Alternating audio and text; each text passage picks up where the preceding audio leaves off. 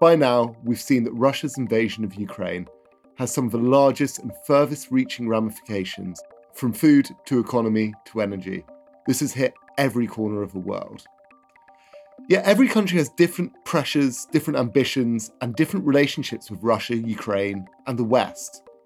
In Southeast Asia, these ambitions and concerns are probably at the most disparate from country to country.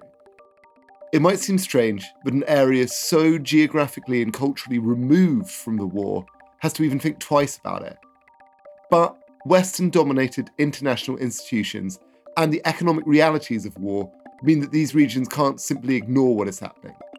It's important to study their reactions. Otherwise, we're at risk of being in a kind of Western echo chamber, where we just hear the same views repeated again and again. In this episode, we'll be looking at how the war in Ukraine plays into their domestic politics, what we can learn from the country's reactions, and what we can learn about the future of multilateral politics. Welcome to Undercurrents, War in Ukraine, a special edition of Chatham House's podcast. I'm Ned Sedgwick. First up, we'll be looking at India, economically still far off China or the US, but with a growing international confidence, personified by its controversial leader, Prime Minister Narendra Modi. Modi's meeting with Sergei Lavrov on the 1st of April and their abstention from condemning Russia's invasion has been greeted by some in the West as tacit support. But I want to look at the reasons behind these decisions and how the relationship actually works. I'm Dr. Shruti Kapana. I'm an associate professor of history at the University of Cambridge. So Shruti, is Russia and India's close relationship a recent one, or is that a mischaracterization of their ties? Well, it's a total mischaracterization of the ties. This is one of the oldest friendships that India has had. It even predates in some ways India's independence, because India's founding Prime Minister Nehru had, of course, looked at the Soviet Union, and when he had actually planned the economy when India became free. So, going 75 years down the road, this has been a relationship with Russia, even post-Soviet Union, which has been steadfast. It has primarily been in the defense and technical, but also energy relationship. But quite apart from that, also a kind of solidarity, if I may say, or being on the same page over a large number of strategic issues over the decades. So this is a really long-standing, it's not just a relationship, it's a friendship. And it's interesting that over the last 10, 15 years, the big change in Indian foreign policy and Indian positioning has indeed been India's quite clear, open, I wouldn't say embrace, but ties becoming much more closer with the Americans. And so in some ways, the new context for the Russian friendship is twofold. One is India's now decidedly pro or kind of moving towards America. And the other is also in that same period, your listeners would know, this is also the time when China has risen as a contender for global supremacy. So India is kind of navigating China and America while kind of ensuring that its relationship with Russia doesn't get too altered in this new scenario. That's really interesting, because I think the picture we've been painted in the West is that India is kind of one of Russia's strategic allies, that they support Russia.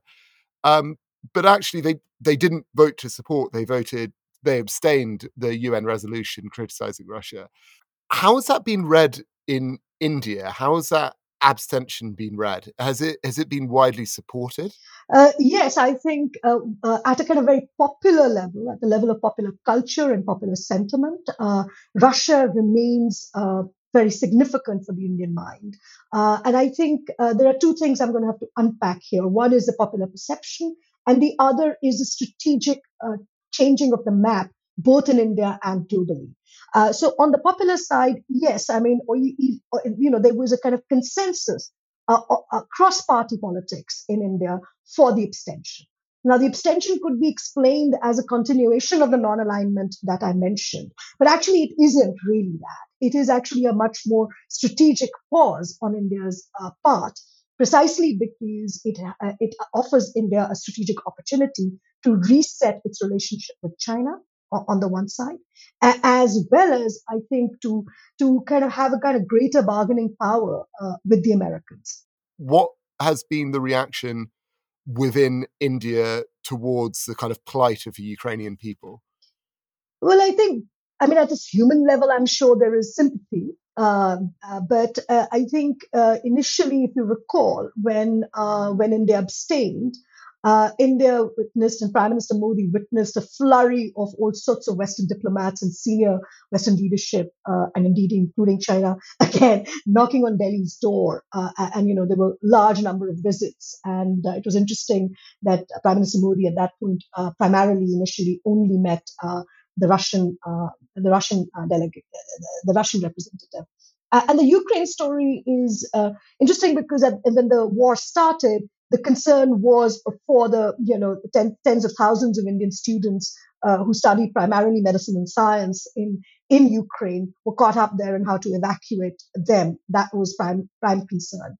Second concern is that if, again, to give a brief background, Ukraine has not really supported India in the UNGA, particularly on Kashmir.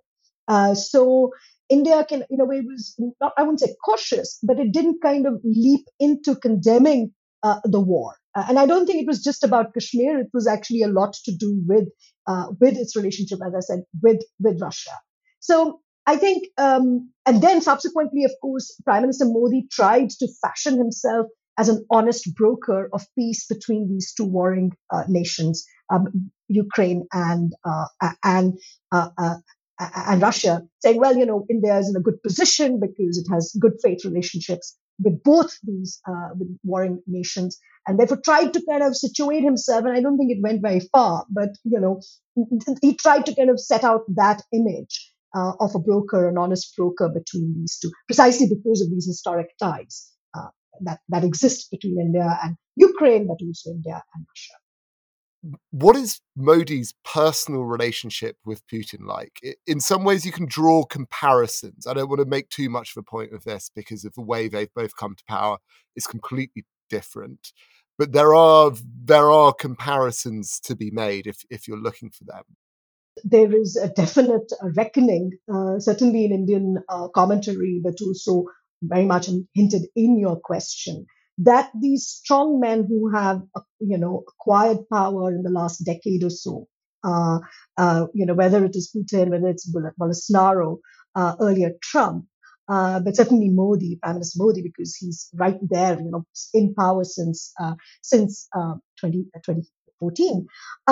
You know, they tend to reinforce each other, even if their own, their rise to power, as you rightly point out, might be very different. Modi's rise to power is, a democratic one initial, certainly, it's an election won not once but twice. But as a kind of his performance of power, his performance of authority is neo-nationalist, exclusivist, and is very much in sync with what Gideon Rachman has called, the age of the strong man. And so this is precisely why it is difficult, at least for me as an academic, to say that this is just a continuation of India's non-alignment. It's actually something else. I think, there's a new world order that is being made as we speak. I feel there's an element of patronising coverage when it comes to India's response. The changing face of the non-aligned movement is fascinating too, perhaps an insight into the fact that the superpowers it was created to counterbalance are no longer the superpowers the world needs to be concerned with. China, of course, has replaced Russia. Another populous but politically, nationally, and culturally diverse region is Southeast Asia. I want to see if there are any correlations between their response and India. After all, China looms just as large in that region as any other. I spoke with Chatham House's Director of Asia Pacific Programme, Ben Bland. Ben, you lived in Southeast Asia for years, didn't you? Yeah, I studied Southeast Asia. I lived in Southeast Asia. I worked on Southeast Asia when I was living in Australia. So I spent most of my adult life living or working on the region. It must have changed enormously through COVID, very strict responses across Southeast Asia. But This crisis has kind of come at a strange time to the Russian invasion of Ukraine across Southeast Asia.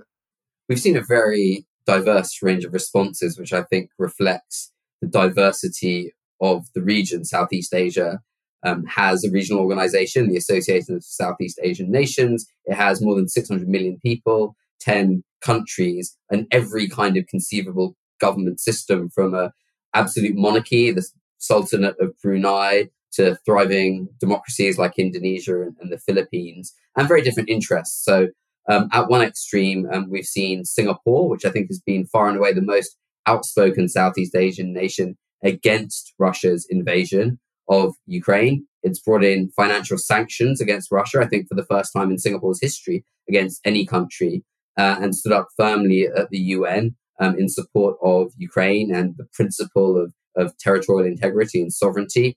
At the other extreme, we have countries like Myanmar and Vietnam, which have deep military relationships, and in Vietnam's case, historical relationships with Russia. And they've basically been abstaining or voting against some of the key resolutions at the UN because they want to protect their relationships with Russia. Plus, in the middle, a range of other countries like Indonesia, Malaysia, where maybe they don't like to see what's happening in Ukraine. They don't like that big powers can push smaller powers around, but yet they're wary of being too close to the West. They're wary of upsetting their relationships with Russia, which are maybe not as extensive as Vietnam, but still quite important in parts of the arms industry and the natural resources industry as well.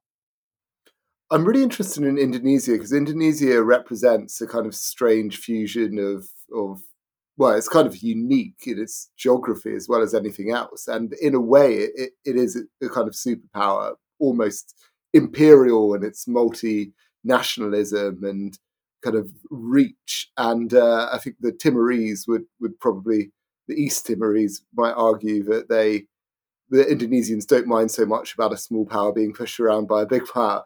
But for Indonesia, what has the government's response been? Has it been very anti-Russian? Indonesia is a really important country. It's currently the president of the G20, which brings its own complications. Next year, it's going to be chairing ASEAN, the regional organization. And it's the world's fourth biggest country, third biggest democracy, the most populous Muslim majority country in the world. I think the Indonesian government response has been pretty tepid.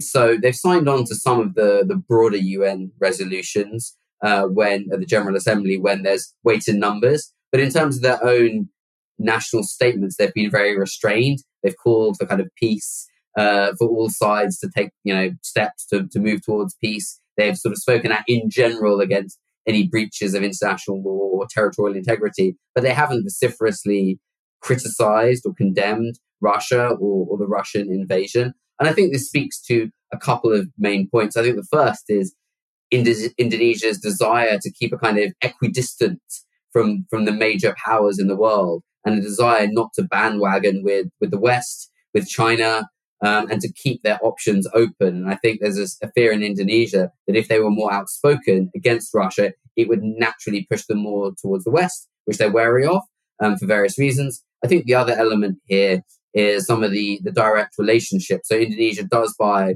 a small but not insignificant proportion of its weapons from Russia, including military aircraft and other things. There's a number of key oil and gas projects with Russian companies. And Indonesia's president, Joko Widodo, is very focused on economic development issues. So he's wary of anything that might upset some of these projects. So there's a combination of kind of Indonesia's history of non-alignment and trying to keep a neutral position, added on to some specific issues the Indonesian government wants to protect, which overall means their response has been rather meek. I think the other issue is that they want to protect, if they can, but it's difficult, the G20. So they were hoping that the invasion would be gone by the time the G20 meeting is held in Bali later this year, in whatever way, that it wouldn't need to boycotts of Western leaders, because they want to have a nice meeting where everyone can sit around the table and talk about investment and trade and COVID recovery. That's not very feasible, of course, in the world that we're in. And I think it speaks to a bit of a lack of realism, I think, in terms of the way Indonesia's engaged on this issue. But we do have to understand that these currents of not wanting to align with anyone are pretty deep-seated in Indonesian foreign policy, and they do have kind of understandable historical reasons, even if it's harder from a Western perspective today to understand why Indonesia is reacting like that. Indonesia, as we said, is also a democracy. And so it matters potentially more what the public think there, because they can vote someone out if they don't agree with them. What has been the public's response to the war?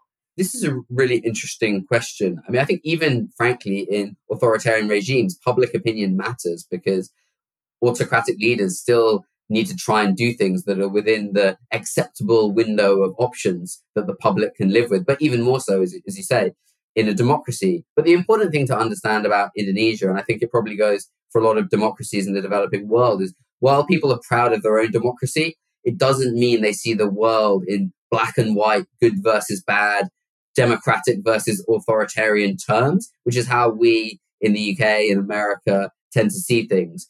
And that actually, with some colleagues, did a big public opinion poll at the end of last year in Indonesia, looking at how Indonesia's 260 plus million people see the world. It was before the invasion.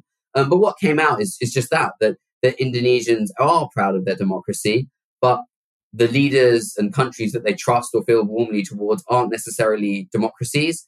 We asked about confidence in foreign leaders to do the right thing in world affairs. And Indonesians had more confidence in Putin to do the right thing in the world than in Scott Morrison, than Australian Prime Minister, than in Narendra Modi, the Prime Minister of India. He did worse than Biden and a number of other leaders, which is interesting. And I think what we've seen in the Indonesian public debate since the invasion reflects some of that tension. So there are quite a lot of people who see things in terms of the West versus the rest, and therefore the West is to blame for what's happening.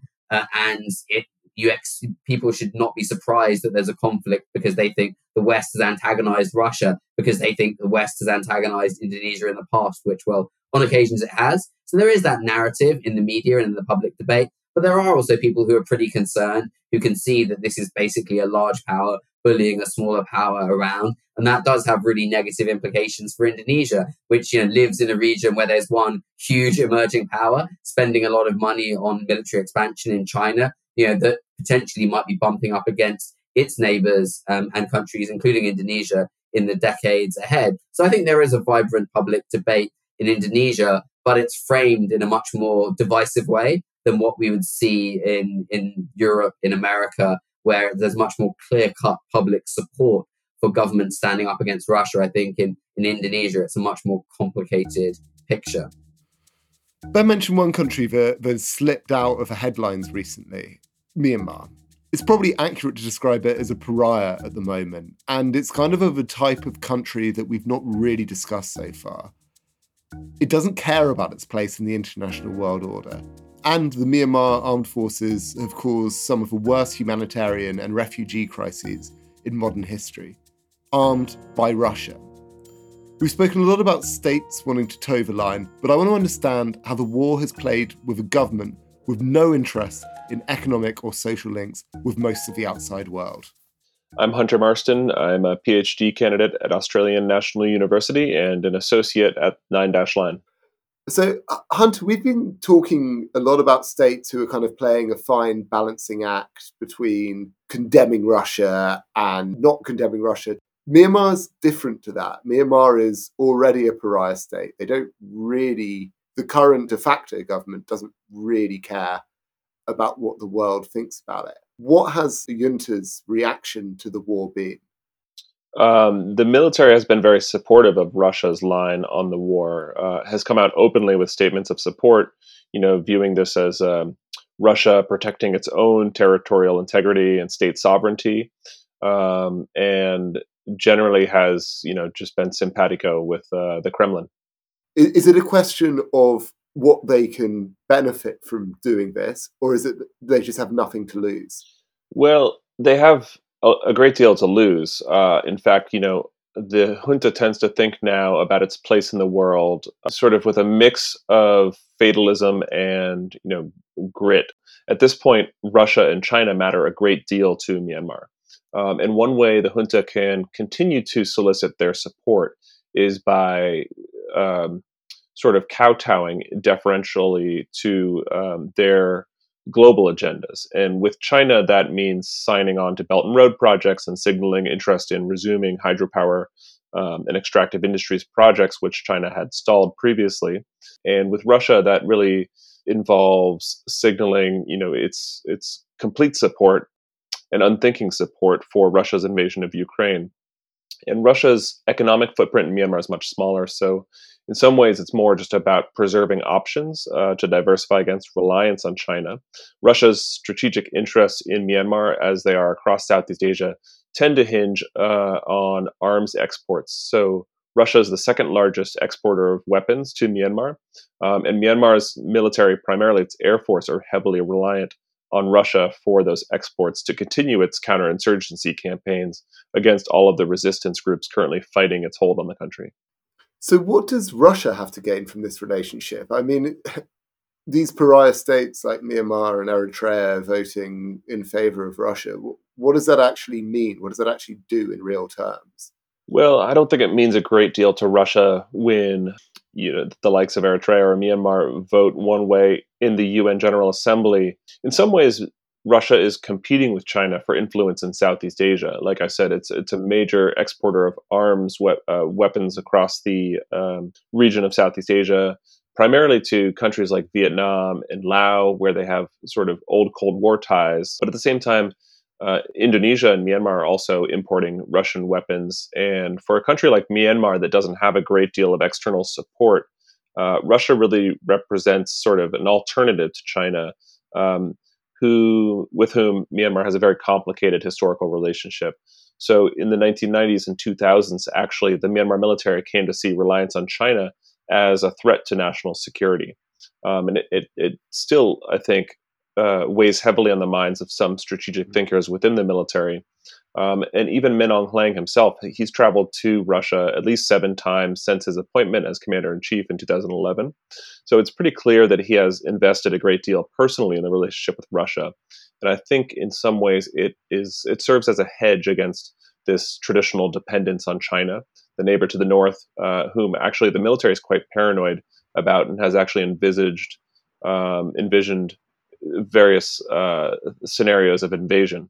Should Myanmar's legitimately elected government somehow return to power, would we see a difference in approach to Russia? Absolutely. At least what we can see from the foreign ministry of the National Unity Government and elected representative and ambassador to the UN, Chia Mo-tun, who has voted consistently for progressive international resolutions, such as denouncing Russia's invasion of Ukraine in March. All signals indicate that the National Unity Government, which represents the elected civilian government which the military displaced last year in the coup, would welcome international arbitration against the military for crimes against the Rohingya committed in 2017, and also signal their interest in sort of a return to Myanmar's typical proactive, open, independent, flexible foreign policy, embracing Western countries and avoiding this reliance on Russia and China, which the junta's isolation has forced upon the country. Has there been a public wave of support towards the Ukrainian people from the Myanmar public? One interesting thing on the ground is that, because Ukraine actually itself sent a great deal of military equipment to the Myanmar military. At first, in light of the Russian invasion of Ukraine, there was some feeling of so what? They got what they deserved. The Ukrainians were sending our military defense equipment, which is now being used against Myanmar's own people. But I think it's relatively a minority view, and by and large, the Myanmar people sympathize with Ukraine, seeing the Russian military occupation as sort of a parallel to that launched by the Myanmar military against their own people. I feel this episode could be retitled Weapons in China. So crucial are those factors in thinking about all the countries we've discussed.